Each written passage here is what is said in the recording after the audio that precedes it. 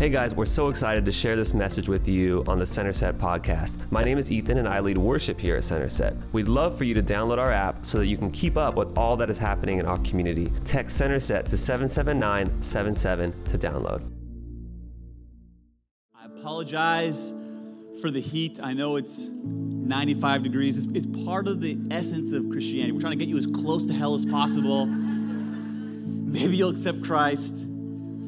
Kidding. We're in a collection of talks called Christians Gone Wild. And every year we do a talk through two books because you need the whole Bible to make a whole Christian. And this book is all about how do you follow Jesus in a jacked up world. Come on. And normally I have a 3-point sermon. Today I got 5, so I apologize. We're going to be here till 8 o'clock. You'll be fanning yourself till tomorrow morning. But if you see the scriptures on the screen, somebody shout amen. No temptation. Someone say no temptation has overtaken you except what is common to mankind, and God is faithful. He will not let you be tempted beyond what you can bear. But when you are tempted, He will also provide a way out so that you can endure it. I want to speak around this subject, the test of temptation. Turn to your neighbor and say, are you ready for this test? Now turn to the other neighbor that you forsaked in church. Say, I apologize. Are you ready for this test? I'm just believing, I've been praying all week, believing that God's going to bring some people who haven't been in church in a long time, that God's going to break some habits, He's going to break some addictions. You walked in broken, you're going to leave out whole. You walked in addicted, you're going to walk out free. I'm just believing God's going to shake some things today. Let me just pray before we begin. Thank you, Jesus, that you are the chain breaker. We're believing that you're going to do something mighty among us, God. We love you, Lord. We praise you. And if you believe that, everybody said, amen. I want to speak to you about addiction today. I want to use myself as an example. I was 11 years old when one of my high school buddies invited me over to his house, and he had a brown box underneath his arms that, guys, you will not believe what I found in my father's closet. We had no idea what he was talking about, and he began to show us his dad's dirty magazines. And imagine as an 11-year-old, I'm having this rush, seeing things I've never seen before, and what I did not realize was that was the beginning of a 15-year addiction. And that addiction took more than I was willing to admit. It took joy, it took my peace, it took years from my marriage, it took years from my ministry. And I think there are some of you in this room that you have addictions that you would love to break. You have habits that you cannot change. And you understand this idea that there are some things that you just can't shake. And maybe for some of you, your habit is alcohol. And you drink not just on weddings and parties, you drink on every day that ends in Y. Come on. And it's not just one drink, it's multiple drinks a day. And you have a problem. And for some of you, it's weed. And instead of coming to Jesus, the guy who gives peace, who surpasses understanding, you go to another guy who gives you peace, if you know what I'm talking about. And you can't imagine not smoking weed because of the anxiety that it removes. And you have a problem. For some of you, it's painkillers. You had surgery and you took medication to numb the pain, but the pain is gone now. And you still take the medication because you're trying to numb your soul. Some of you gamble, and it's FanDuel's on fantasy football starting in 2 months. Anybody excited for fantasy football? I'm excited. But your wife doesn't know you lost $1,000 last year. Come on. And you have this gambling problem that no one knows about, and it's a problem. For some of you, it's food. Come on, anybody excited when the red light goes on at Krispy Kreme? Come on. Some of you DoorDash Krispy Kreme from your couch. And you don't eat when you're hungry, you eat when you're overwhelmed. Because there's not a hole in your stomach, there's a hole in your soul, and you're trying to fill it with food. And for some of you, it's a cell phone, and you sleep with it under your pillow, because it's not your cell phone, it's my precious. And you look like Gollum, the way you hold that thing and never let it go. God forbid your cell phone dies of batteries. You have a panic attack. And most psychiatrists say there's this new phenomenon called phantom cell phone syndrome, where you check your phone 200 times a day because you think it's going off, but it's not really, because you have this symptom, this immediate response. You got to look, and it's a problem. For some of you, it's money. You buy things you don't need to impress people you don't like with money you don't have. And the last administration and this administration gave you stimulus money, and it stimulated more spending. Come on. Instead of paying down debt, you bought more stuff you didn't need. We would never know that you're broke by the clothes that you wear and how fresh your shoes are. But you're broke. And for some of you, it's a sexual addiction. 1 in 4 of you have a sexual addiction, which is why This verse is so hopeful. Anybody want hope today? Amen? 1 Corinthians chapter 10 says, no temptation has overtaken you except what is common to mankind. And God is faithful. Someone say, God is faithful. He will not let you be tempted beyond what you can bear. But when you are tempted, He will provide a way out. God is so good. God is so faithful that even when you walk away, even when you make poor decisions, even when you get addicted, He doesn't say, figure it out. Come on, buttercup, suck it up. God is so faithful. He makes a way when you get addicted. He makes a way even though you're not faithful. God is faithful. Someone say, God is faithful. I'm not sure about you, but I'm more excited than you are. Come on, help me preach the sermon. Our God is faithful, and He provides a way out even when we get addicted, even when we didn't deserve it. And I love that this verse is talking about that there's a consistent way to get out of the temptation. The best way to explain this is, has anyone ever been to an escape room? Come on, I need audience participation. Escape room. If you've never been, it's scary. It's kind of demonic. You walk into a room, and they lock the door. And my friends and I, we went to one in the East Bay, and what I thought was one room turned into 3 rooms. Come on. I was freaking out. I'm like, what do you mean there's another room? And then we solve it, and then there's another room. I'm like, this is crazy. This is like trickery. What are you doing? And in every room, there's cameras, there's TV screens, and the guy's talking to us, telling us, like, where to go. And I'm like, this is like, why are there so many? Why do you have to watch? Why can't I have fun by myself, by my friends? And I remember asking the guy after we were done, like, why are there cameras in every room? He's like, sometimes people need hints. Sometimes people need help. I'm like, do people steal stuff? He's like, no. Most of the time, we have to have cameras because we have some stubborn people who think they have the right code to open the door. And they start hitting it. I have to go over the microphone. Excuse me, sir. Chill out. That's not the code. And I think it's a perfect picture of what temptation's like. So many of you have an addiction, and you want to pound your way out of it. You want to self-discipline your way out of it. You want to self-will your way out of an addiction, out of temptation. But the same way that you get out of an escape room is with the right answer is the same way you get out of temptation. I wrote it down like this. The escape of temptation is not self-discipline. The escape of temptation is the right answer. How do I know this? Because Jesus did not just die as our substitute. He lived as our example. After he was fasting for 40 days, the enemy, the serpent, the Lakers fan came and met Jesus in the wilderness. Thank God no one is wearing a Lakers jersey today because everyone here is Spirit-filled. Yeah, I'm going there. And Satan comes to Jesus and says, if you're really the Son of God, if you're really God in the flesh, strike these rocks and make it bread. And Jesus does not drop kick Jesus, doesn't pile drive Satan, doesn't cast him out. He gives him the right answer. He says, man shall not live on bread alone, but every word that comes from the mouth of God. And then Satan takes Jesus to the top of the mountaintop, says, see all the nations of the world? All of them belong to me. If you just bow down, I'll give them to you. And Jesus doesn't kick Satan down the mountain. He doesn't arm wrestle him and win. He gives him the right answer, that I will serve the Lord and worship him alone. And some of you need to realize the way out of temptation is the right answer, which is why Jesus says in John 8, verse 44, he was a murderer from the beginning, not holding to the truth, for there is no truth in him. When he lies, he speaks his native language. Some of you speak English. Some of you speak Spanish. Some of you speak Ebonics. We love you. Satan, though, has one language, and that's lies. For he is a liar and the father of lies. If the devil is the one tempting you, that means every temptation is built on the foundation of a lie, which is why Jesus says in John 8, verse 32, then you will know the truth, and the truth will set you free. You're not set free by your strength, by your willpower, or by your self-discipline. You're set free by the truth. And what I want to do this evening, it's 5 o'clock, is I want to give you the 5 lies that Satan gives you. And this is an open book test. Don't worry. I'm going to give you the 5 answers on how to be free. Are you guys ready to be free? Yeah. You want to break some addictions? You're ready to have some freedom? Amen?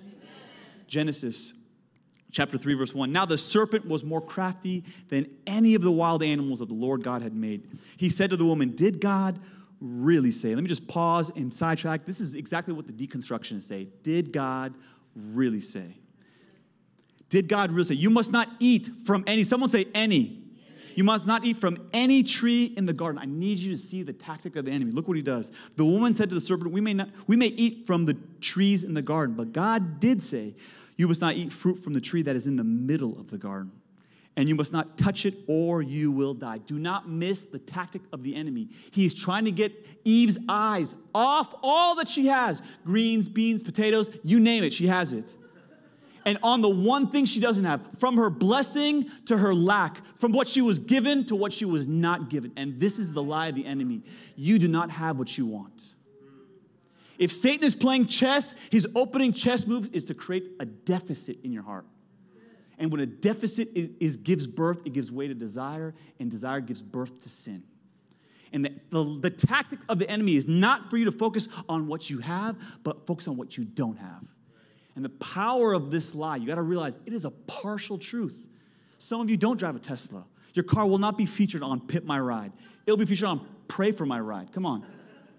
You don't make 5 figures or 6 figures. You have a part-time job. You don't have the job that you want, the pay that you want. Some of you are single, ready to mingle. Any single people in the house today? Look around, see what you're working with. Come on, you're welcome. But your desire, come on, your desire is to be married, but you're not. And the partial truth is a total lie. So how do I overcome this, Pastor Ali? Here's the truth. You want to write this down? If you're taking notes today in church, you're more likely to go to heaven. They say that. What's the percentage? 95%. So if you're not taking notes, you want to write this down. If you're taking notes, write this down. The truth is this. The answer, but I have what I need. Philippians 4:19, my God will supply all my needs according to the riches of his glory. Amen? I don't have what I want, but I have what I need. Any parents in the room today? Any parents of 2 kids? Pray for these. These were mental stress after COVID. Pray for us. And if there's any law that I want to put into effect, is that in-laws are not allowed to buy kids, 2 of them, if you have 2 kids, different toys. I have to be very careful because my mother-in-law is in the room. But I'm still upset sometimes because she'll come over and she'll buy different gifts for I have a 6-year-old and a 3-year-old. And it's like World War III sometimes in my house. And at my 3-year-old, I don't know where she got this from. See, the enemy will steal, kill, and destroy. My 3-year-old will punch, shove, and snatch. It's different. She'll push you over. She'll steal the toy. I've never hit this 3-year-old ever. I don't know where she got this from. And for 4 months in our home, it was honestly, our prayers changed. It was like crazy. We didn't know if we were going to give up this girl for adoption. We didn't know if to lock her in the room. Until your prayers change, you're just complaining. And let me just tell you, when life gets too hard, kneel. Come on. So we're praying for this girl, and for 4 months, it was chaotic in our home because they were fighting all the time, especially over the same toy. And then we had some relief. Back in January, everyone in my house got COVID. We all got sick. I was for 12 hours, my poor wife for 7 days in bed, the kids for 5 days, and the fighting stopped. I'm like, I'm going to win the award for best dad. Come on. The prayer of a righteous man is powerful. Come on. I'm going to put out parenting. I'm going to teach the whole church how to parent their family. Give it 3 days after they all got better, and the fighting began again. And I realized all that happened was the sickness removed the opportunities. How many know what I'm talking about? When my daughter did not see the toy, she did not desire the toy. You need to realize, I wrote down like this, temptation is not a feeling, although it is a feeling. It is a focus. It is a focus before it's a feeling. And my question is, what are you focusing on? Are you focusing on what you have, or are you focusing on what you don't have? Are you focusing on your singleness? Or are you focused on that you're alive and in America? And I know gas is $6, and at least you're not riding a bike. Come on. And some of you, I should be very blunt and challenge you. Are you focused on your wife, the model of mercy, the one who has loved you, been patient with you, and given you what you didn't deserve? Many men in this room, if you're humble, you'll say, you married up. Any husband ready to say that? I married up. Come on. Or are you focused on that Instagram model who has been paintbrushed, photoshopped, and spray painted her face to look good on Instagram? What are you focused on? On what you have or on what you don't have? Some of you need to realize, I have a lot more than I realized. Eve had any tree in the garden, but the enemy first put a deficit in her heart. Lie number 2, let's keep going. Genesis 3 verse 4, you will not certainly die, the serpent said to the woman. Here's the second lie, and you need to realize it's this. You will not die. Just eat the fruit. Just take one more hit. Just one more drink. Just one more website. Just one more flirty text. Just one more flirty conversation. Just one more night. Just one date. Just one night with the buddies. Just one more time won't kill you. And that's what the enemy wants you to believe, that one more will not kill you. And it's a partial truth. And part of it is Satan, what he lied, it partly was true. Because Adam and Eve, when they did sin, they didn't die immediately. So is Satan telling the truth? No, but Jesus was talking in spiritual realities. Satan was talking in physical realities. When God said you will die, he was talking spiritually, which is why in Ephesians says that, but you and I were dead in our trespasses and sins, but God made us alive. What does that mean? God does not make bad people good. Listen, he makes dead people come alive. This room is not filled with good people, but forgiven people. And he makes us come alive spiritually, not physically. Christianity is not about morality. It's about forgiveness of sin. And Satan, he is a partial lie. How do you overcome this lie? Write this down. But it's going to kill me slowly. It's going to kill you slowly. That's what he doesn't want you to believe. My wife and I, when we first got married, like a tricksy little hobbit, she did 3 things that I was not prepared for. The first one, she went to my closet and threw away all the clothes that she didn't like. I'm like, why didn't you say anything when we were dating? She's like, I'm your wife now. You have to listen. And there's a pile of clothes I had to give to Goodwill. Second thing she got rid of. She got rid of all the furniture that were hand-me-downs. Come on. I'm like, it's free $99. It doesn't match. It has to go. And the third thing she did, months into our marriage, she got rid of all the chemicals in our bathroom, all the chemicals in our house. I remember one time in our first year, she came home with all-natural deodorant. There's nothing more demonic than natural deodorant. Listen, that stuff, I've never seen people wipe leaves on their armpits and have that stuff work. Come on. Why do we sell this stuff? This should be treason for this stuff.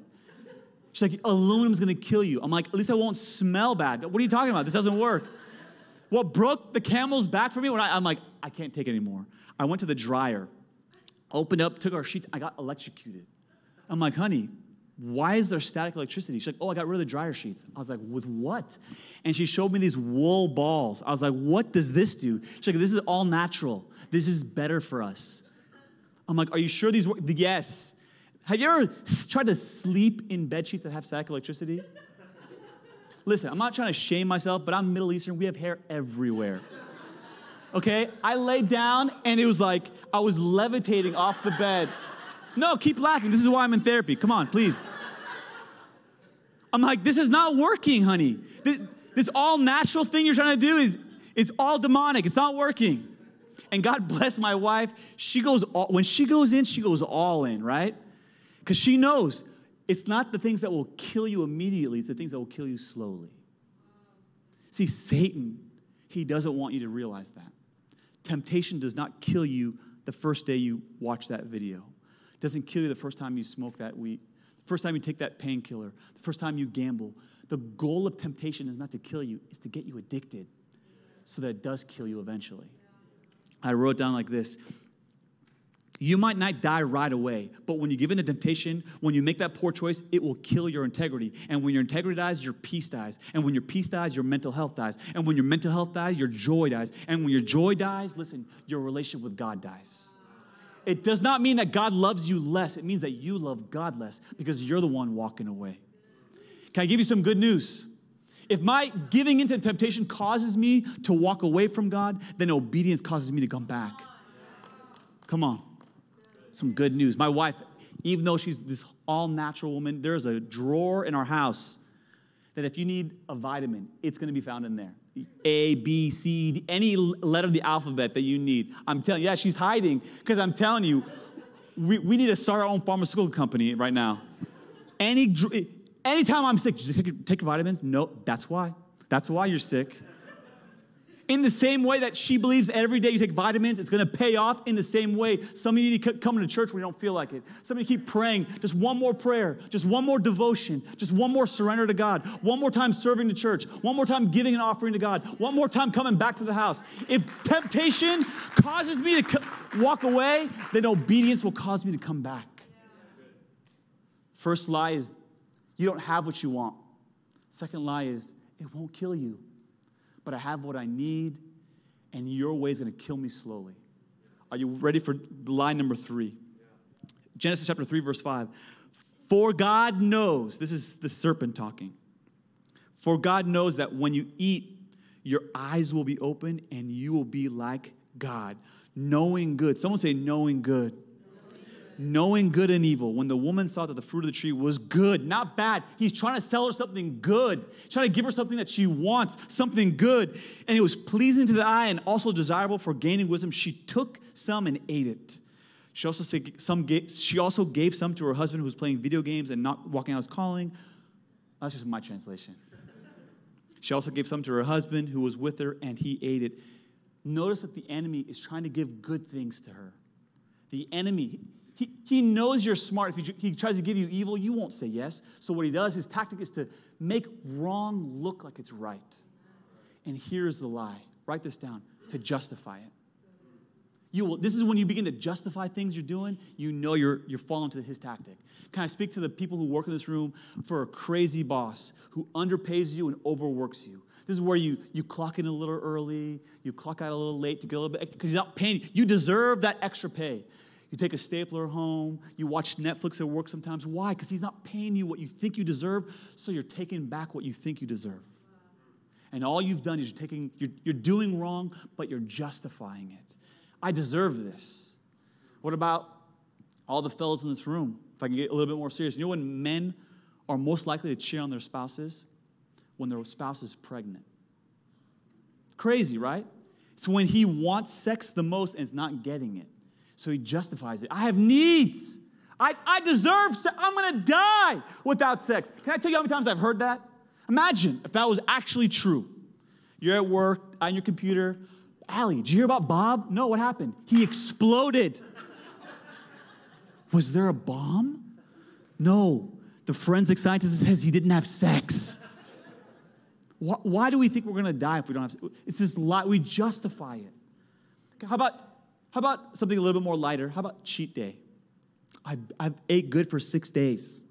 Some of you are here for barbecue. It's cheat day, but cheat day comes into cheat weekend, which becomes cheat month, which becomes 2023 goals. Come on, how many know what I'm talking about? How do you overcome this lie? Write this down. I will never escape what I excuse. You can find freedom or you can make excuses. You can't do both. My wife, before she was a pastor, she was a professional wedding photographer. She's definitely the cooler one in the relationship. She's all natural, but she's still cooler than me. From a very young age, though, she's been collecting film cameras. She has like 7 or 8 of them. Some of them are worth thousands of dollars. Some of them are worth like $20. And what we wanted to expose our daughter is to give her a film camera. Like let her start taking film like not Polaroid where it comes out immediately, but like wind it and then take it to a store. Some of you don't know what I'm talking about. Like growing up, you'd take 20 pictures and you didn't know what they looked like, and then you went to a store, dropped them off, and then you went home, and then a week later you went back. Some of you, that sounds like hell to some of you. That was like elementary school for me. And we're trying to expose our daughter to this like pattern of taking film pictures. And we told her, like, this camera is really old and really special. Put it on the dresser where it's high enough where you can reach it, but high enough the 3-year-old Chug who punches, shoves, and snatches, that one, won't be able to reach it. Because if she grabs it, she's going to break it in 2 seconds. One time, my wife and I go out to a dinner date. We come home, and immediately we see the camera on the counter broken. And, of course, I'm the drama king. I lose it. Oh, my gosh. We can never trust you again, Sophia. And she had the perfect answer. Dad, it's not my fault. So any parents, like your kids are talking back, and you're like double question, like, am I in the right? Like, what's going on? And so I'm telling him, like, what do you mean it's not your fault? She's like, I didn't break it. Zoe did. I'm like, but whose fault is it? Did you put it back on the dresser? She's like, no. I'm like, honey, I'm sorry. You have to face the consequences. we're going to have to take this camera away. Some of you are like, you're an abusive dad. No. Listen. What I was trying to do is get my daughter to be introspective and realize the mistake that she made. Otherwise, she would have made the same mistake again and again and again. If I could just be very blunt, I am exhausted listening to some of your excuses of the 20 and 30-year-olds in this room. Some of you have not lived with your parents in 2 decades, and you're still talking about the childhood that you grew up in. Excuses. Some of you talk about how angry your boss is. Find another one. Some of you make excuses for the life that you live. You can make excuses or you can escape, but you can't do both. You can't do both. And when you make excuses, all you're doing is giving into the lie of the enemy. Lie number 4 is a little bit different than the first 3. It's a subtle lie. It's sometimes you lie by what you say. Sometimes you lie by what you don't say. Husbands, you're going to agree with me for a moment. Any husbands have this experience. Your wife walks in the room, has a new dress on. How do I look? Do I look fat? And a young Padawan will tell the truth and spend the next week on the couch. A Jedi Master will say, honey, you always look good. Single fellas, that's always the answer. You look good in everything. And this is the lie of the enemy. It's not that he lied in what he said. He lied in what he didn't say. He said, if you eat from this tree, your eyes will be open. It's going to be a good thing. You're going to know who God is. You're going to know the difference between good and evil. But he didn't tell him what was fully going to happen from that mistake. And here is the lie. This only affects you. This is about your pleasure. This is about you having fun. This is about you getting high. This is about you drinking. This is about you watching porn. This is about you taking painkillers. This only affects you. I cannot tell you how many couples have come to Pastor Yaz and I where the husband is defending his addiction, saying, this is only about me. And his crying spouse says, no, it affects everyone. Me and the kids. And this is the lie that the enemy wants to tell you, that this only affects me. My wife, last story about my kids. Thank God I have kids. Super great sermon illustrations. But my wife is 10 times the parent that I am. And I often try to work harder in parenting. She likes to work smarter. Anybody know John Maxwell? He has this awesome leadership principle called I do, you watch. And then you do, I watch. And then you do, you boo-boo. Come on. So my wife began to train my 5-year-old daughter how to take a shower. Watch, this is how I put soap on. Now, next time, you're going to do it. By the 3rd time, our 6-year-old was bathing herself. Not only that, we rewarded her if she would bathe the 3-year-old at the same time. This is like world-class parenting. I don't know how we tricked this 5-year-old to do this. But after the shower, what we also do is teach them how to put lotion on. So they're in the bedroom, about to put on their pajamas, putting on lotion, and then I hear bloody murder. I walk into the room, the 3-year-old, the one that punches you, pushes you over, her face is white. White with lotion. Daddy, it's in my eyes. And I lose it. I'm like, you're never going to use mommy's lotion again. I'm the drama queen, pray for me. And my 6-year-old, she goes, Daddy, that's not fair. I didn't do anything wrong. And I had 2 seconds to super spiritualize the situation. I said, I need to teach you, both of you, that when you make mistakes, it affects everyone in this family. And it's true. Your choices, the decisions that you make, your temptations do not just affect you. They affect everyone. Let me tell you, all the single ladies in this room, do not just give your heart to a guy that's cute. Ask him, are you dangerous to love? If I give you my heart, will your addictions break it? Because it's not just your brokenness, it's going to affect me. I can't tell you how many times I had to address the brokenness in my family. Let me show you this picture of my father. If it's up there, I know it's difficult to see, but he's the guy in the middle with the cane. He is 81 years old, and this picture is from May 2021. He received Christ as an 80-year-old and got baptized in this church. Don't tell me he won't do it. Come on. What's sad or joyful, whatever you want to describe it, May of 2022, which was just 2 months ago, I actually held his hand in Kaiser and said goodbye as he passed from this life to the next. Thank God he accepted Christ before he transitioned. But what was so great about his baptism was also bittersweet. Because in his hospital room, he had brothers calling him, family members calling him, and he didn't want to speak to them. See, there's this broken pattern in my family that there's this spirit of offense, I call it. That you offended me, you did something wrong to me, and I'm going to cut you out of my life. My dad actually didn't speak to his brother for a decade because he was so offended. And this was not just like something my dad did. This is something my uncles did. This is something my grandparents did. If I'm being very honest with you, this is something that I found myself doing. For 2 years, my father and I didn't speak because I was so offended at the way he raised me. My dad, God bless him, did the best that he could, but as a child growing up, he was physically and verbally abusive. And so much so that I just had enough. And for 2 years, we didn't speak. And I remember when I first became a Christian, God began to address the unforgiveness, that spirit of offense that I had in my heart. I said, God, he doesn't deserve forgiveness. And God so clearly said, and neither do you. And I said, God, I have irreconcilable differences against him. And God said, I have those against you too. And I loved you anyways, Allie. Give him what he doesn't deserve because I gave you what you didn't deserve. And I began to reconcile with my father. I began to break that generational pattern. And some of you in this room, you don't realize your alcohol addiction, your uncles have dealt with it. Your grandparents have dealt with it. And God wants to break that brokenness over you. Your addiction, the enemy wants to lie. This is just between me, myself, and I. No, this is a family thing. This is a generational thing. Adam and Eve had no clue that when they sinned, all of their children would be affected by their brokenness. Let your brokenness end with you. Let that generational pattern end with you. God wants to give you freedom. God wants to give you deliverance. You may have walked in broken, but in the name of Jesus, you're going to walk out free. If you believe that, come on. Someone give God an amen.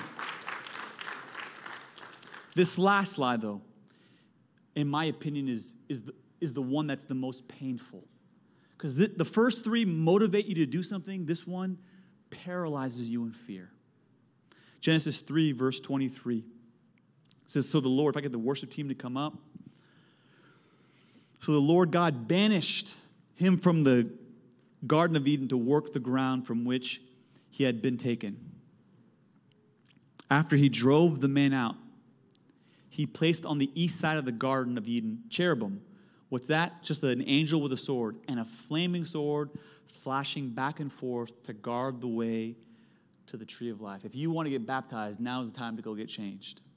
Let me tell you why this is so important. Why is God this loving father who's faithful? Why is he kicking his kids out? What kind of dad does that? It's the same dad who puts a outlet plug on the outlet so their 2-year-olds don't stick their finger in it.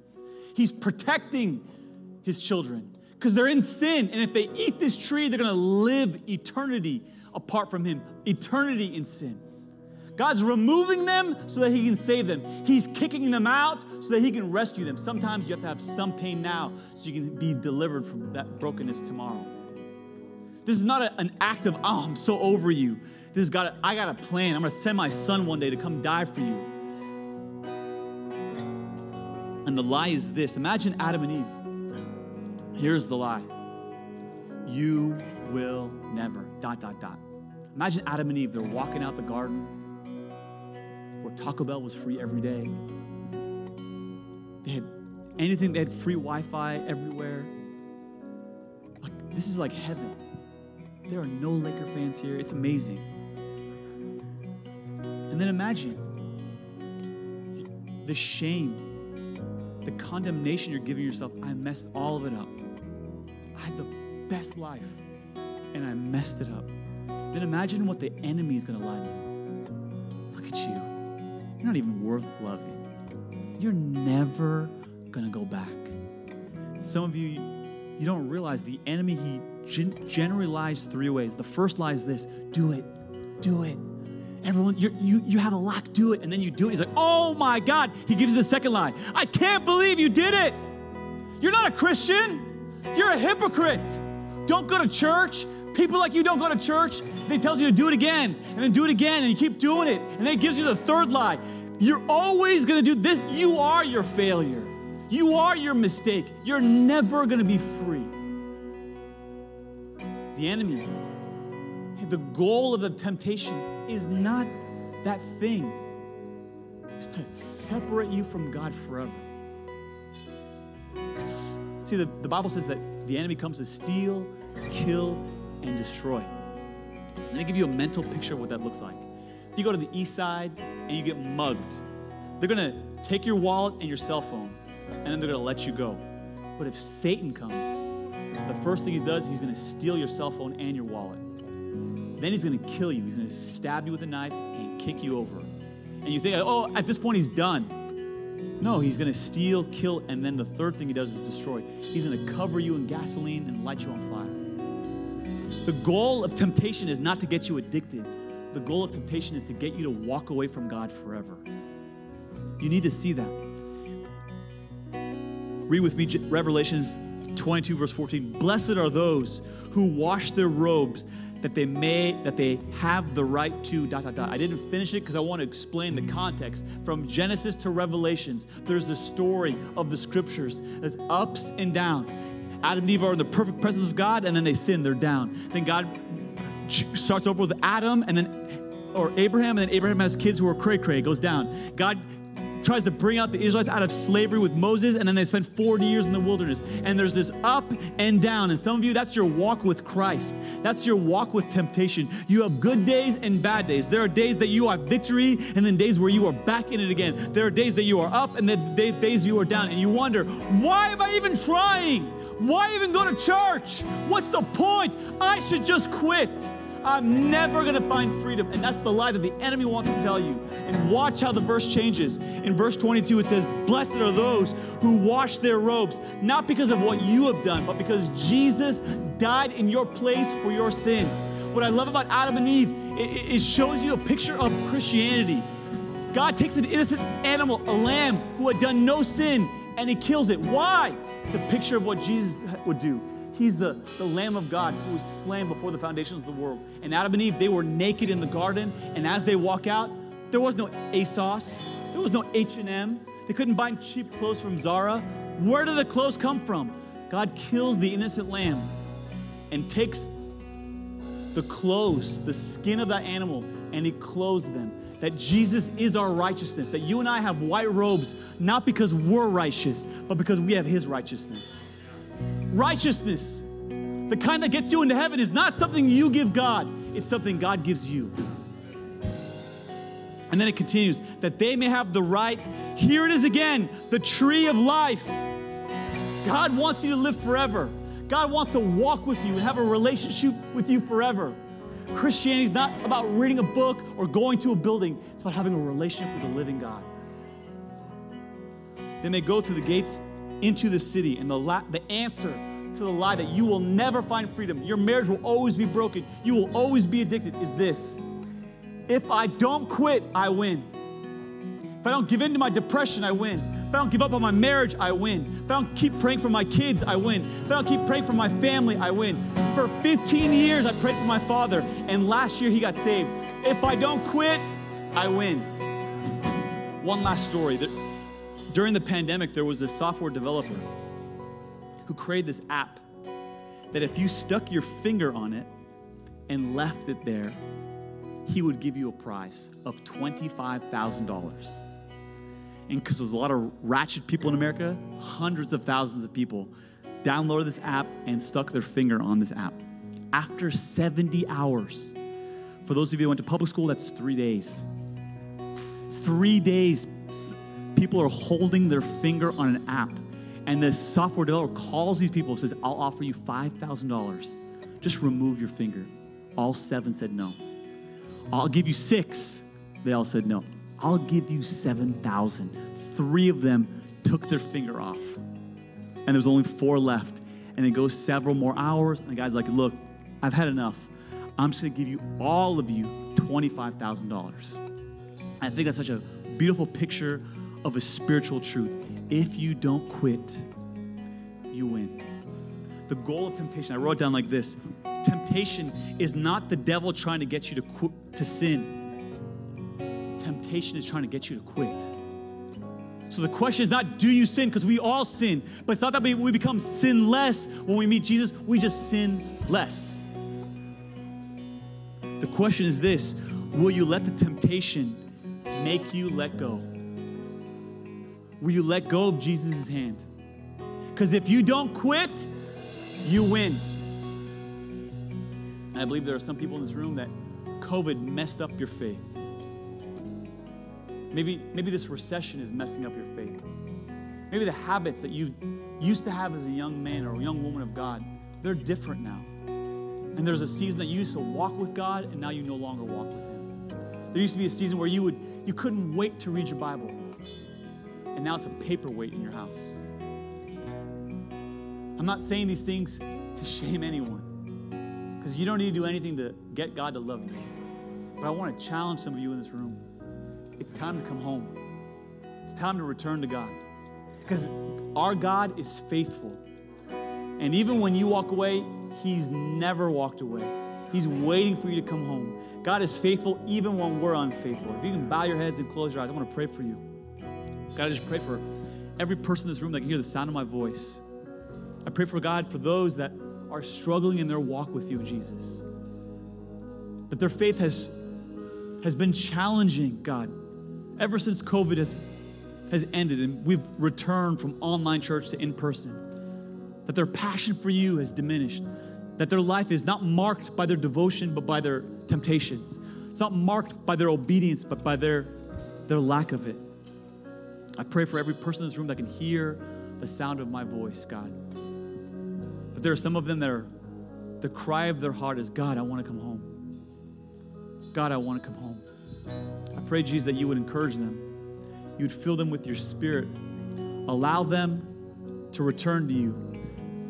1 John 1 says that if you confess your sins to God, you are forgiven. But James chapter 5 says that when you confess your sins to one another, you are healed. There's a healing that can't happen unless you're in community. What's your next step?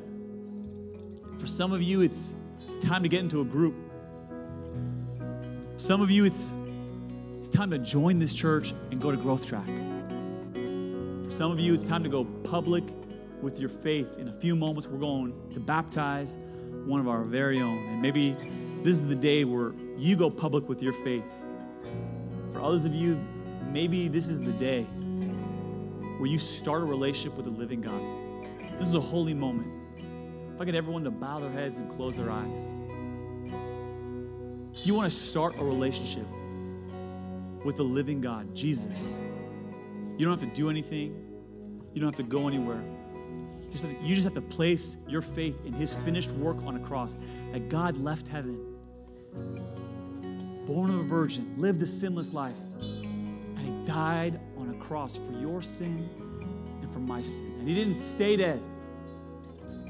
3 days later, He resurrected, proving that His sacrifice was enough. And if you want to receive the free gift of salvation, the work of a Christian is to simply believe. If that's you, in a moment, I'm going to count to 3. I want you to shoot your hand up if you've never started a relationship with Jesus before. 1, 2, 3. Shoot your hand up. If that's you and you want to start a relationship with the living God.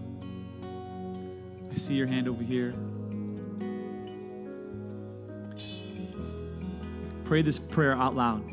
Thank you, Jesus, for dying for me. I receive, Lord, your death in my place.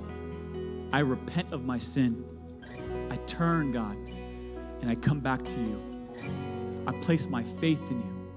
I place my hope in you. Fill me with your Spirit, Lord, so that I can obey you and follow you all the days of my life. And everybody said, Thanks so much for listening. We hope this message impacted you and inspires you to draw closer to Jesus. Subscribe to this podcast and give us a follow on Instagram at Centerset Church to keep up with all that God is doing in our community. Also, we'd love to be in prayer with you. If you have any prayer requests, please send them to info@centerset.church.